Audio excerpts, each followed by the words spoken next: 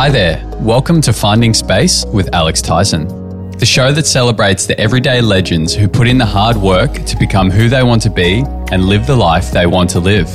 For people who understand that when we practice compassion and find wisdom within ourselves, we find success and happiness.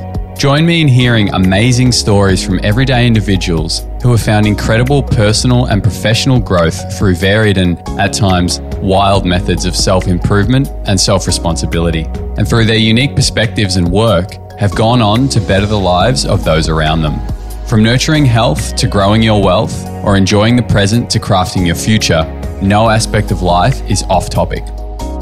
And hey guys, just a quick note that we recorded this podcast before we rebranded our company from iHealth Saunas to Found Space. So if you hear any references of iHealth Saunas, that's why.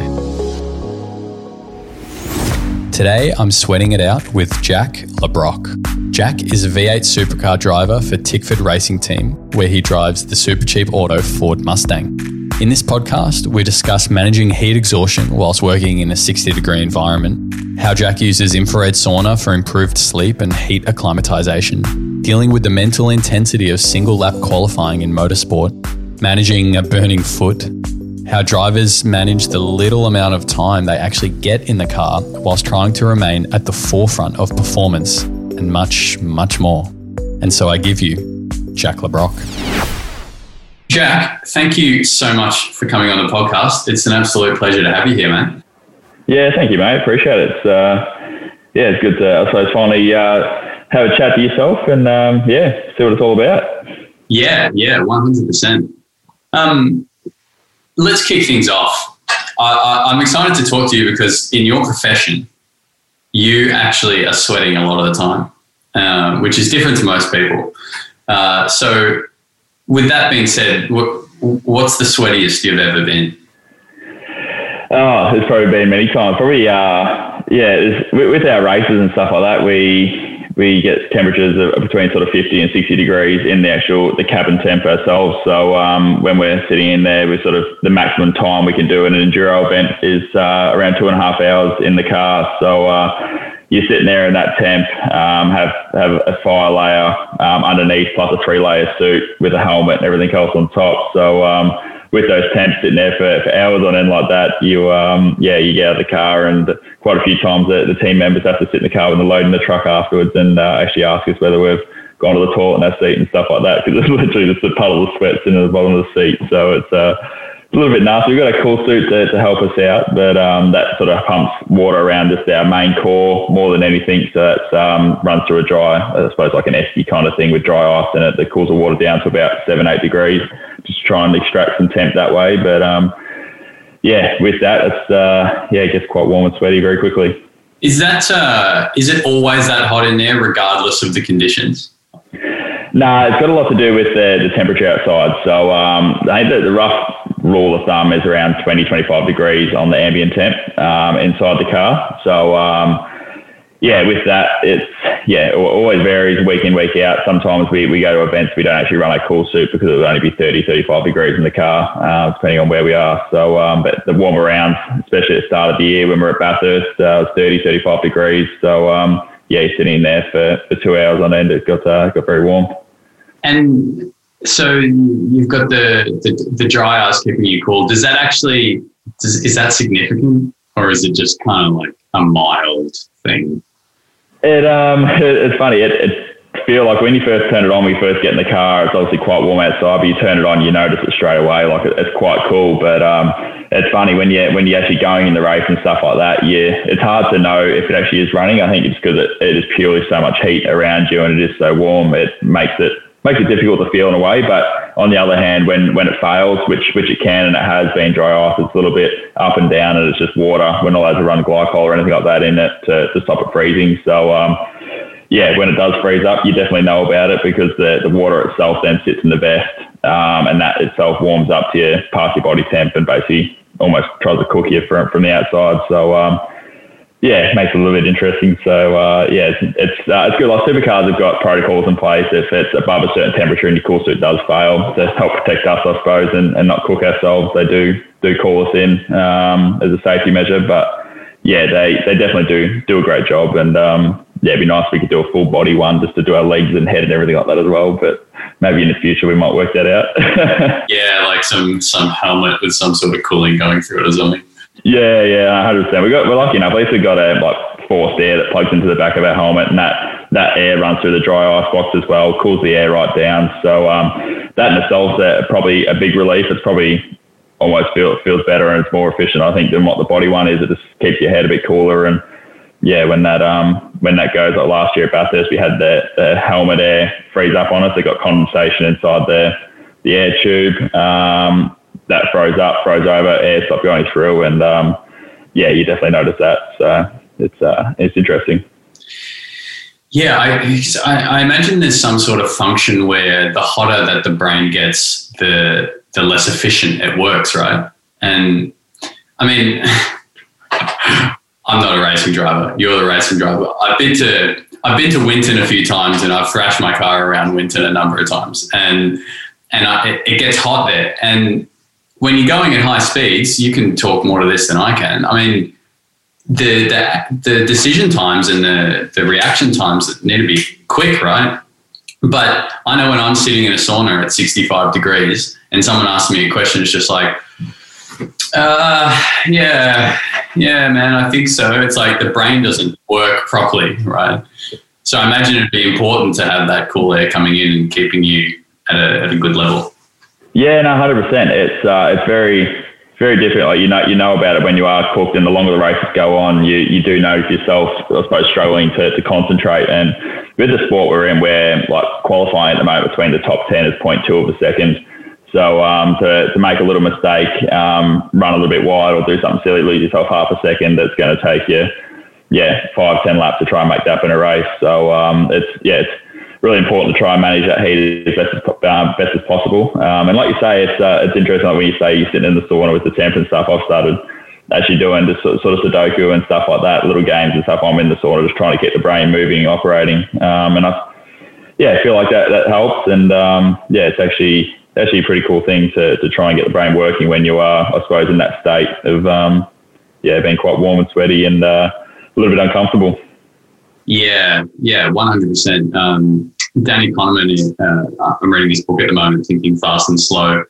I keep talking about it because it's like the thickest book on earth. I feel like I've been reading it for years, but he talks about the brain has these two systems. System 1, which is like automatic, quick response, and then system 2, which is like problem solving. You know, if someone says, what's 156 times 94? You really need to like use your brain. And the hotter we get, the harder that system 2 is to activate and to really actually like do that problem solving and think. And it just becomes more challenging because it requires more effort, but all the effort's going to surviving in 60 degrees or 55 degree heat. Yeah, no, 100%. Yeah, especially in a race situation. It's one of those things that you sort of get to at the end of our races and you're cooked, you've been in there for an hour and a half, and you feel like my heart rate we're averaging between sort of 140 to 150, 155 the whole time we're in the car as well. And purely I think that's a lot to do with the heat. But you got guys coming at you on fresher tyres, and or you got to pass them, and you got to try and make these decisions to try and get those few more places up ahead. So the heat's it's crazy how it does affect the body, and it's actually been pretty cool with sauna actually to experiment with a lot of that stuff, and try and get on top of it, and also give myself an edge over a lot of the other competitors in the sport. Yeah, I definitely want to get into that a little more and see how you're kind of using the sauna to your benefit there. Are there other guys on the grid? I imagine there's a spectrum of people who don't focus as much on their fitness and perhaps do, or is it pretty kosher, like everyone's got a plan and a strategy to make sure that they're fit for these longer races? Yeah, I think it's becoming more and more of a thing these days. I suppose people they put motorsport and fitness in two different categories. I don't think you probably need to really be too fit to drive a race car, but I suppose until you actually get in there and experience the G-forces and the heat and all that sort of stuff, it's you realise that the fitter you can be, the better it's gonna help you at the other end of it. And with the field being so close these days, the cars are getting more and more competitive. Every car up and down the field is a lot closer in comparison. So every edge we can get over our competitors now is definitely a massive benefit. So we try and, I suppose, everyone in there now take a lot more seriously. There's only 24 seats in the country. There's a lot of young guys coming in as well, trying to get everyone's seats and keep stepping up. So you just got to keep trying to do everything you can, and leave no stone unturned. Well, that was you a few years ago. You were one of the young guys coming up and causing havoc for all the older dudes. Yeah, that's right. Yeah, got in there, and it's good. At least we're still here now, so we've got to keep it going as long as possible, and hopefully these young whippersnappers don't come and take my seat. No, I think they'd have some big shoes to fill. How do you go about then managing your fitness over those longer races, like over a Bathurst, where you could be in there for what do you say, like 90 minutes, 2 hours in the car, 60 degrees, because and maybe even talk a bit more about the concentration involved. I only know from my experience, I've got a friend with a pretty good quality racing simulator, and you go into like iRacing and you think, oh yeah, I'll just go with this like reasonably low power car. And it's hard, it's actually really hard. The concentration required is insane. Like you can't, it's like, don't talk to me. You can't try. That's right. Yeah. So like, how do you kind of manage that, and maybe talk a little bit more about the concentration required over such a long period? Yeah, it's difficult. It's quite hard for our sport. I suppose we're very different to, AFL and tennis, golf, stuff like that, where everyone can go out and train their profession every single day. For us, we're limited to 3 test days outside of race meetings every year. And that's purely just a cost thing. So unfortunately for us, we don't get a whole lot of chance to practice our skills. So we try and find other things to try and keep us sharp, to keep us going. As you mentioned, the simulator with iRacing, it's something that I only got the start of last year, and it's been a really good tool for me to use. It's even notice on that, like it's quite difficult to keep concentration on that, and it's actually probably the closest thing we can get in terms of trying to replicate our real race car. So we don't get the G-forces or anything like that, but the muscle memory side of things, the braking, the steering inputs, all those little bits and pieces that go into driving a race car is very similar on a simulator. And probably even takes more concentration on the simulator because you don't have the G-forces to feel what the car's doing. You're sort of wobbling around, trying not to fall off the track, and look a little bit silly. But with that as well, I've got a go-kart, so that does I suppose that fills the other aspects of it, trying to speed the mind up and keep the brain going from a speed point of view, feel the G-forces and stuff like that. So go-karts, it's very different to drive to a normal race car, but in terms of trying to get that closest thing to actually travelling at speed and reflexes and stuff like that, it's probably the closest thing we can get to at the moment at a reasonable cost, really. So it's interesting. It's I suppose, while we do everything we can outside, away from the track, to try and make sure we're sharp come a race banding, because these days as well, with the way it is, they're trying to cut costs, make the sessions shorter, put less Ks on the cars. So when we get to a race banding, we do 2 half-an-hour practice sessions, and then we're into qualifying and racing. So not much time to blow the cobwebs out. So to try and keep the mind as sharp as possible before each race banding is pretty crucial for us. How big of a difference is it between a really high quality simulator and being in the car? Like, I mean, like you said, there's obviously you don't have the G-forces, you don't have the feel through your butt, but is it like 80% different? Is it 20% different? I don't know. It's hard to say. I've never really thought about that. It's a big step. It's driving a simulator to a race car is very different in the way that, to learn a simulator, I suppose, you got to understand the feedback through the steering wheel, because they're all force fed. They give you the feedback through the steering wheel to replicate what the car's doing. So from that side, you got to learn what feeling you get through the steering wheel, what means what the actual car is actually doing. So it's a little bit complicated from that way, but it's more, I suppose, the braking, the throttle input, the steering input into the corner is very similar. It just changes a lot for us on drive on the simulator. Once you're exiting the corner, don't rely on what the car's doing underneath you. It's more what the steering wheel's feedback's giving you into whether the car's sliding or doing anything silly like that. So, it's a lot of it's very similar from a high-end simulator. It gives you some really good feedback, but it's pretty hard to replicate what we actually do on the real thing, unfortunately. Yeah, I'm surprised that more racing drivers don't, or not even drivers, but just in general, like racing teams haven't. And maybe they do, but maybe I feel like that they would invest more in simulators, given that, you think about any other profession, like you said, hey, you want to go and play tennis 8 hours a day? Yeah, go and hire a court and get into it, and then it's time spent playing the sport, or in my world, it's time spent talking about health and wellness. It's time spent running a business, and I can do that all day, every day. But then you go to something like racing, and like you said, you've got 2 half-hour practice sessions, and then you've got the races. You've got 3 days outside of that for testing, and then that's it. And then you guys are just like kind of high and dry, trying to keep yourself busy, but then trying to perform at the highest level in what is a really difficult profession. Like driving a car fast is freaking hard. Yeah, that's right. Yeah. I'm surprised that there aren't more ways outside of racing to actually be able to do that. So you can just plug yourself into something for 8 hours a day and you just end up having more time doing it than your competitors, Yeah, 100%. I think I suppose it comes down to a dollar and cents thing. Like F1's a totally different thing overseas. They spend hundreds of thousands of dollars, if not millions of dollars, on their simulators, and they employ someone full time that literally, like you say, they go sit in the simulator and they develop setups and stuff. So I think to that point, they've probably got the resources to do it. They, the amount of money they throw around over there, but yeah, unfortunately, I suppose at the level we're at here in Australia is not quite there. But a lot of the teams are, I suppose, taking it more and more seriously now. I think they're starting to realise the benefits in simulators themselves. But unfortunately, it'd be nice to be able to have a spare car we can go drive around every second day. I think we'd all love that. So maybe one day we'll get there. Yeah, I could just see someone driving around a V8 supercar around the roads or something. That would be ridiculous. Yeah. You talked about cost for a second, and I did want to cover that. Like, what is it about racing that's so expensive? Like, why is it such an expensive sport to get into?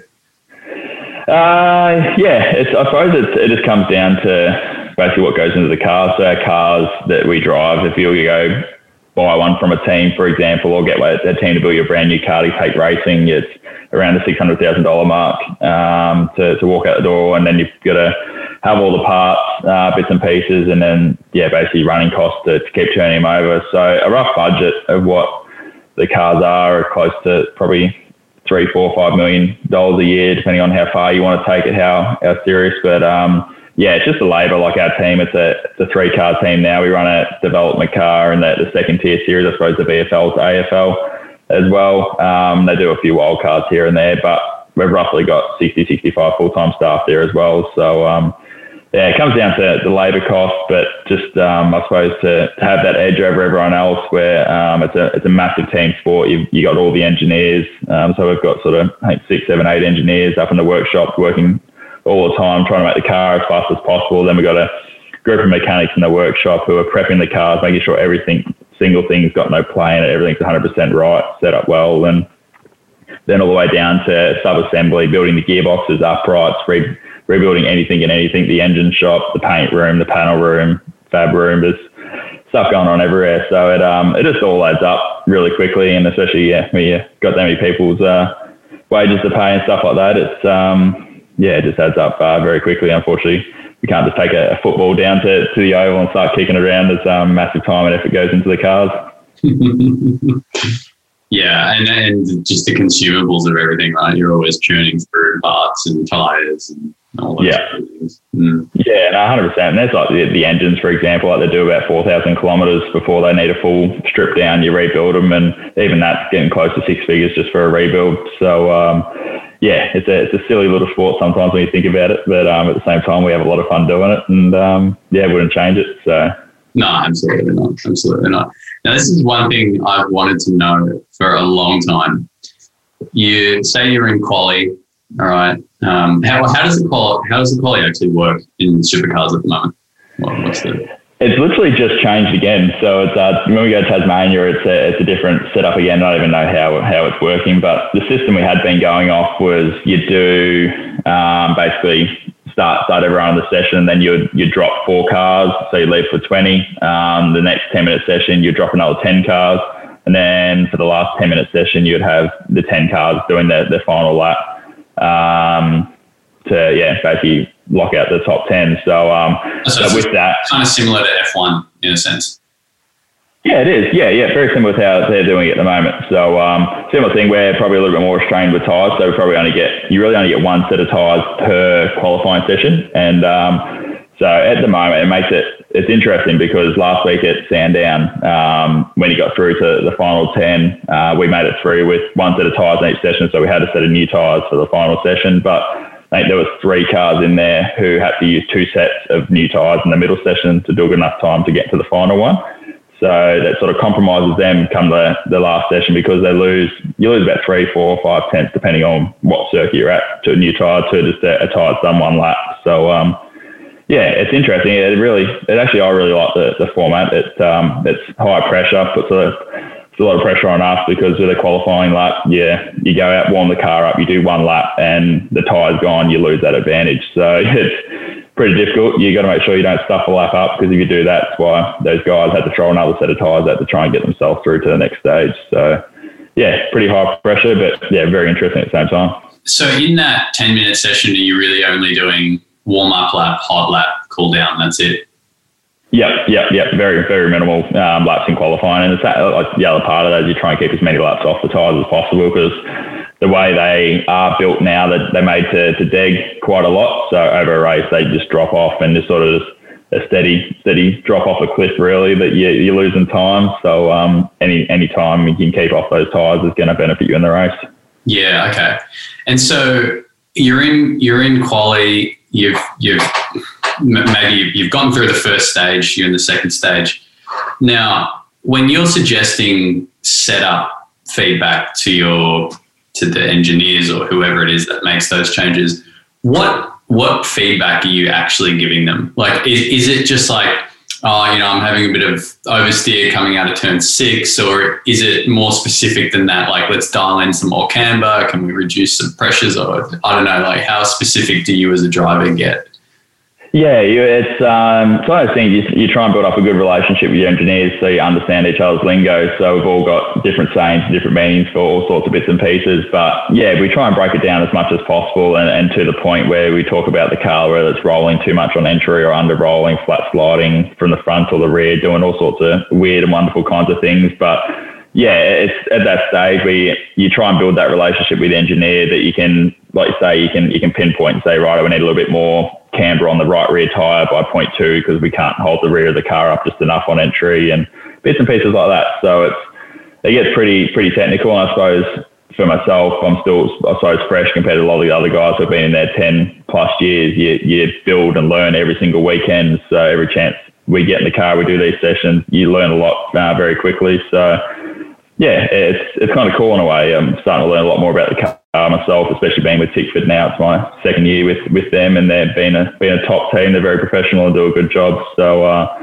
learning heaps, but yeah, it's a difficult process as well. You just got to try and understand every little piece of what the car's doing, but at the same time, when you're qualifying, for example, you're not worried about what the car's doing too much. You're trying to go as fast as possible. So half the time you get in after the session, you go, actually, don't remember what I did in that lap. I'm not really sure what the car was doing, just drove it. So yeah, try and think about it pretty hard, but no, it's interesting. How do you keep yourself calm when you're in the last stage of quali and you've got one hot lap and you've pieced it all together, you've learned all this stuff, you've changed the setup, and now you just need to deliver over a minute and a half or 2 minutes? How do you kind of find some zen in that moment? Yeah, it's funny you say that. I actually used to struggle a lot with qualifying and like just the nerves being a massive thing for me. And I actually still get quite nervous the day of going to races. I struggle to eat. So it's a massive effort for me to try and eat breakfast in the morning. I'm always forcing food down of some sort. But with that, yeah, in the car, I used to be shocking. I used to sort of almost tense up and get the shakes going through my leg more than anything, and trying to press a throttle pedal and a brake pedal when your leg's shaking and stuff like that. It's never ideal. So yeah, we got sports psych and all that sort of stuff that works with our team, and yeah, they've sort of given us all these sorts of techniques and breathing techniques and bits and pieces to try and calm the body down and I suppose control it more than anything. It's probably the biggest thing for us, just try and understand our body, and if we do get into that, I suppose, stage of panic or whatever it might be, getting the cortisol levels up too high, bits and pieces, we can try and bring that down and manage that as best as we can. So are you doing like deep breathing when you're just before you're about to jump back into the car and those kind of things? Yeah, definitely. Yeah, like it's something I'll try and always get in the car a little bit earlier, and you sort of sit there. And for me, to help calm myself down, you just close my eyes and run through a lap of the track with my eyes closed and just focus on my breathing and stuff like that. So it's that's probably been the biggest thing for me, just to try and keep the body calm as possible. But I don't know whether it's just that routine in itself helping me get past these nerves a little bit more. But we seem to be making good progress with it, which has been good. Yeah. Does visualization play a big role in what you do? Like, is there a lot of visualizing the perfect lap and those kind of things? Yeah, I think so. Yeah, I don't know if it works for everyone, but for myself, I definitely find it's quite a good thing, because we don't get a whole lot of time, and like we were talking about before, we get that one lap, so it's almost a practice in a way. You got to make sure you hit your marker 100% in the right spot, so you try and visualize exactly where that's going to be without overcomplicating it too much. I've been there and done that, but at the same time, it's just it's a good way for me, I think, to stay calm, relax, and just not overthink it too much once we actually get out and track. So it just becomes a little bit more natural. I like that. It's a balance. Sometimes we go too far down one route and like just too close to it. It's like sometimes you just need to relinquish and let it go, and it'll be all right. Yeah, no, 100% for sure. So it's a massive mind game, this sport. I'm learning more and more as the years go on. So it's very interesting. You touched on earlier that you've been using infrared sauna as a way to acclimatise to the heat. Tell me a little bit more about that and just general other things you do outside of racing to help with your fitness. The sauna's been really good for me. Actually, I haven't been able to use it the last 4 weeks. I had burns at Bathurst at the start of the year on my foot, so haven't been able to get back in it, unfortunately. But what did you do to your foot? I missed that.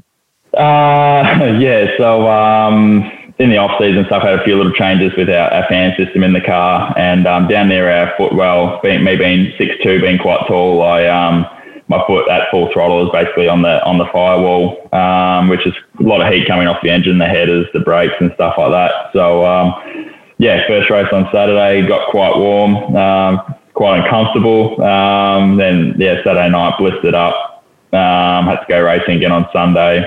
Basically cooked it again for another hour and a half, and to the point where the doctor on circuit came around after the race and had to pull the bandage off it, because I sort of couldn't feel much under my foot. It was kind of probably pretty bad, and ripped all the skin off with it, and it turned out to had 3rd-degree burns on the bottom of my foot, and still recovering from it. So it's it's good. At least I'm not on crutches anymore. I've thrown those away. I wasn't a huge fan, but it was an interesting time. That's crazy. So like over the whole bottom of your foot, or like on the ball of your foot, like that? Yeah, more just on the outside of my foot. So the more, I suppose, under your 3 outside toes along that sort of under that bone structure there. So, and sort of wrapped around the side up towards my little pinky toe around the side there. So it's probably 2.5 or 2 50-cent pieces sort of in size that I lost all the skin at. So it was an interesting time. That's legit. So you've been avoiding the sauna then to let that heal? Yeah, it's almost there now. It's just a little bit underneath my foot that's almost healed over now. So it's just been a long process. I've had this fancy weird silver dressing all over it, and it's been a fun time changing that. But no, it's almost there now. It's getting a lot better. I'm just looking forward to getting out and going running and doing all that sort of stuff again. It's been a bit slack on the cardio front. Is running usually part of your routine? Yeah. So I try to do a little bit of running in there, just purely because it's a good thing. Like a lot of the guys from our team, they do a bit of running as well, the mechanics and team management, stuff like that, and even the other drivers. So it's just I suppose it's nice to have a bit of legs underneath us to go running from sort of a casual front. I'm not a huge fan of running, but I usually prefer to go riding and stuff like that. It's probably my more main source of the cardio I do and the HIIT training and stuff like that. So try to do a little bit of running here and there, though, so that I don't get flogged next time I go running with the boys. What sort of HIIT training do you do? What's that, sorry? What sort of HIIT training do you do?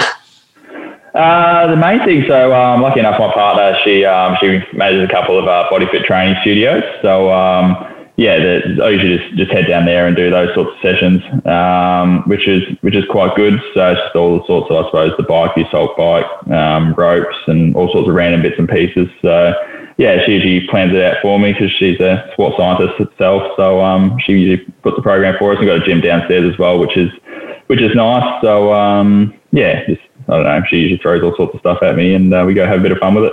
Body fit's hard, man. Like there's that cardio me session where you have to like get your heart rate into a certain.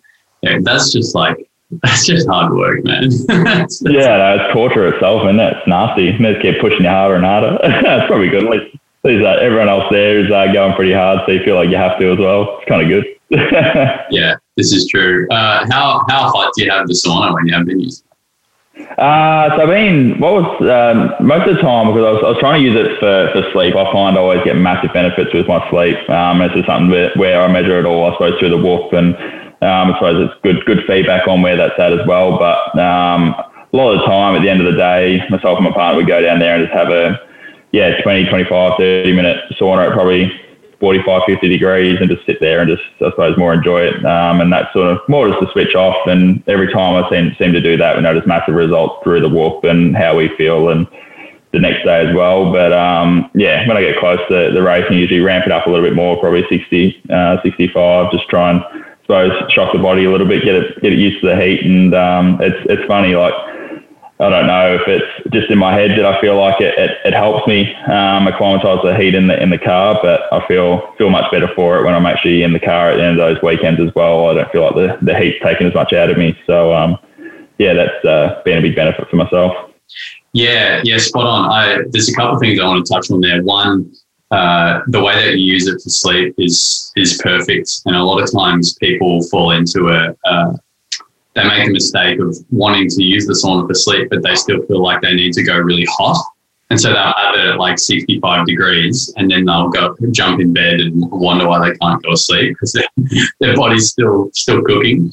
So that's great. And this, in terms of like heat acclimatization, like 100% the sauna helps. That's not in your head. We had a triathlete, Stuart Harsley, using our sauna, and he was using it because he was training for Kona, like the big world triathlon series. And what he found was that over time, he was using the sauna at maximum temperature, so 70 degrees. He would be in there for 90 minutes, and he put a training bike in the sauna. So then he was on the bike at 70 degrees for this time. He was fit. And what he found was over time, his heart rate was lower and lower and lower doing the same session. So even though he was in there at 70 degrees for 90 minutes, initially his heart rate was like 160, but then over time it was like 150, 140, and his body acclimatized. It's to do with the plasma volume of the blood and its ability to carry oxygen. We get used to the temperature. So, keep doing that. The hotter you can use it, the longer you can use it, the more your body will get used to it. So then you'll be in Bathurst, you'll be in the car for 97 minutes, and you'll just be like, that's fine. It'd be great. Get out of the car feeling brand new. It'd be perfect. So it's really good. Actually, I noticed it, and I didn't know of 100% because we changed cars, so it was one car to another different team. So I don't know how the cooling was year on year, but Adelaide back in 2019, there's a very hot race over at the Clipsal 500, it used to be called. And my average heart rate there was close to 160 for that 250k race. And remember my first race with the team last year in 2020, different car, but it was sort of low 140s. And during that time, I did a lot of time in infrared saunas, and I think it made a massive difference to myself. And it's interesting you say that about the heart rate as well. With so it's cool. Definitely keep doing it, I think. So. And you mentioned the Whoop. How do you kind of use the Whoop and kind of integrate what it says into your life? Has it influenced any changes based on what you've learned? Yeah, I think the biggest thing for me, I've been wearing it for a few years now, and it's been really good. I suppose it's the biggest thing I've probably learned out of it is off the back of training, and I suppose the food and my diet and stuff like that. I've come from a place, like probably the last couple of years, my diet probably hasn't been the best at times. I do enjoy my pizza and stuff like that here and there. So But from that, it's amazing how much what you do during your day affects how your body sleeps at night. Even if you don't train that day, and you just have a bad dinner or a glass of wine or something like that, how much it takes your body to calm down and come back under, I suppose, in that resting heart rate when you do sleep. So I've loved every moment of that, and it's funny, I've got my partner onto it now. She uses one all the time, and we sort of live by them at the moment. It's a really great thing. I don't have one, but Bruce, who you've met, he's got one, and he's shown me all about it, and it's actually super handy having that data. You know, I had a sleep tracker. It was probably 2 years ago now, and I was tracking my sleep, the different stages. I wanted to know how long I was in light sleep, deep sleep, REM sleep, and through tracking my sleep for a period of like 6-9 months, I really learned that my sleep cycles were like just shy of 2 hours, and when I then based that as to when I should sleep and when I should wake up based on how long my sleep cycles were, I was always waking up at the end of a light sleep cycle, so I was kind of energized. I wasn't waking up feeling lethargic, and like I learned a lot through that process, and the Whoop just takes that to the next level, you know. And you can see like, I had 2 glasses of wine that night. Yeah, my recovery was crap the following day. You know? Yeah, that's right. Yeah, it's cool. I suppose it's one of the things you kind of you half expect some of it, I suppose, but I suppose it backs it up with the data behind it, and definitely makes you think about it a little bit more, especially whether you have that glass of wine with dinner and stuff like that. It makes you think about it. Yeah, exactly. It makes me think about as well how it just shows how sensitive our body is to all of these little things that we do. You know, even just a coffee in the morning, a glass of wine at night. We don't sleep as well. Wake up the next, you know, like it all has this flow-on effect. It makes me think of Nico Rosberg when he won the Formula One World Championship. He was like so dedicated. He was doing everything he could. I think he even had like a sleep scientist working with him, and he was doing like ice baths and cryo, and he was doing everything physiologically that he could do to be able to be at the highest level.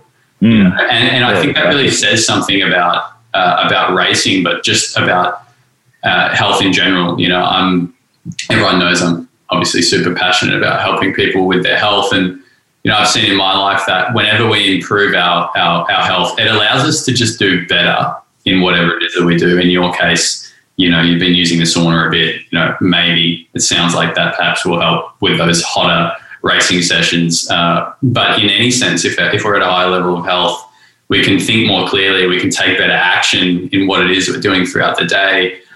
We can be more conscious of how we do it. I think regardless of the profession, it's really important to be looking after our body as best we can, even if our body has nothing to do with what we're doing. You know, maybe we're consulting on logistics or something. I don't know. But I think it's still important. 100%. Yeah, everything out there has got a purpose. So, I'm a massive advocate for it. So, it's been really good. Cool.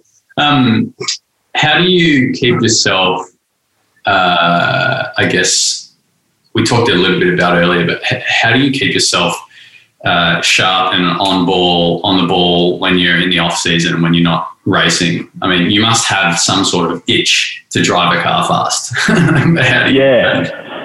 Yeah, 100%. Yeah. So for us, I suppose at the end of each season, it's pretty full on during the year. So we always have that little bit of time off, but getting back into it, it's, I suppose the biggest thing that I found worked for me this past off season has probably been the go-kart. I was probably trying to get in that twice a week. And that's more just to get the brain speeding up. So, even to the point, like I find mountain biking helps me with that. You sort of still the same thing. You're dodging trees, doing all sorts of silly stuff, trying not to hurt yourself. But, it's probably about as close as we can get without actually getting in a race car ourselves. And that's probably the biggest thing to try and get us up to speed. Where do you go go-karting?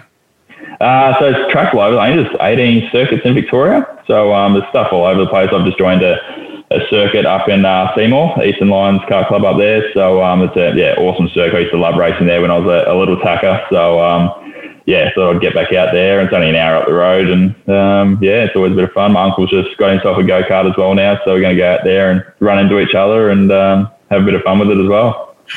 Yeah, cool. That's nice. You mentioned mountain biking. I just got into mountain bike riding the last few months and frothed it. Like, I didn't realize how much of a flow state you get into. What bike do you have? Where do you go? Tell me more. So just actually the guys down at Trek have looked after us with the bike, which has been really cool. So probably all the gear and no idea really. I'm pretty average on the bike, I reckon, at the best of times. So I get scared of the big jumps and try not to hurt myself more than anything. So I'm not far from Plenty Gorge where I am, so far out there, and got Listerfield Lake, which is somewhere I grew up near. So always far out there for a bit of a pedal. So definitely plenty of places around. But I love it. It's always good fun. Gets the adrenaline going as well, and got to make sure I don't have a shunt. Like, I don't know if you would have seen with Shane Van Giz, had a big crash. Yeah, had a big crash about 3 or 4 weeks ago and broke his collarbone and 4 ribs. And he went out at Sandown and still cleaned up 1 or 3 races. So I'm thinking going into Tassie, I might go have a shunt and maybe break collarbone as well. It might give me a bit of speed, I think. So I don't know if it's the best idea, but you never know. You seem to make it work. What differentiates the best of the best V8 supercar drivers from the rest? Like the absolute legends. What were they doing that the others aren't doing? Good question. I'd love to know. So for myself, I suppose we're still at the beginning, and we won a race last year, but I'll turn that into multiple. So if I can work out exactly what those guys are doing, I'd love to learn it. But I suppose for myself, that's why we try and leave no stone unturned, just do as much work away from the track. And I think that's becoming more and more clear to a lot of other young guys coming in as well now, just from a fitness side of things, from everyone using sports cycles becoming a massive thing for most drivers up and down pit lane. Everyone's realising how much of a mental game it is. To working with your team, just building those relationships. That's a massive thing that we do with Tickford. We have a lot of, I suppose, team bonding time, and being away last year on the road for 4 months was probably really good for that as a whole team. Everyone, got along really well, and just built those relationships up, which I think is a massive part of it, because they prep the car, do probably 80% of the work, and get us to make a fast car, and we just got to get there and drive it to the best of our ability. So I suppose there's probably many things that I'll probably still learn along the way, but still trying to figure it all out. You're very humble, mate. I mean, you're kicking goals. You're making, it's interesting because you said there's 2 tenths separating the last 10 in quali. That's nothing. There must be some opportunity there to do something different, 100%. It's crazy close, and especially Tasmania, the next circuit we're going to. That's probably the closest circuit on the calendar. I think the whole field was spread by like 8 tenths of a second. A couple of years ago we went there, so it doesn't take much to be out of the I suppose the front pack, and there's some really good drivers out there who are doing amazing jobs. So just trying to find those little 1%ers, and just trying to add them all up, because every little part counts at the moment. So 100%. Where do you see V8 supercars going in the future? How do you see the sport evolving and the cars changing? Yeah, it's interesting. I think at the moment there's a lot of talk about the Gen 3 coming in for next year, so a new chassis, and basically try and bring in a new style of Mustang, as well as the Camaro, which would be quite interesting. It'd be cool to see. So I suppose, every category in the world in motorsports are evolving quite rapidly, and there's even e-racing. It's electric racing out there now in Formula E, and there's even got there's actually sedans with Jaguars, I think, over in Europe somewhere now doing it all, and there's dune buggies starting up this year as well with electric. So don't know whether we'll quite get that far here in Australia. I think it's going to try and keep the V8s in it, the sound, and keep that side of things, because it's what appeals to a lot of the fans. It's makes some pretty cool racing, and it's going to be interesting. I don't know. It's I suppose the way the world's evolving, it's been happening. Feels like it's such a quick rate. So it'd be pretty cool, I suppose, to see where our sport is even in 5-10 years time. From my experience watching the V8s is actually it's actually a really good racing category to watch because so much of it is on the driver, and there's actually some really good racing from my experience. It's not so much strategy and a lot of that kind of more less exciting stuff.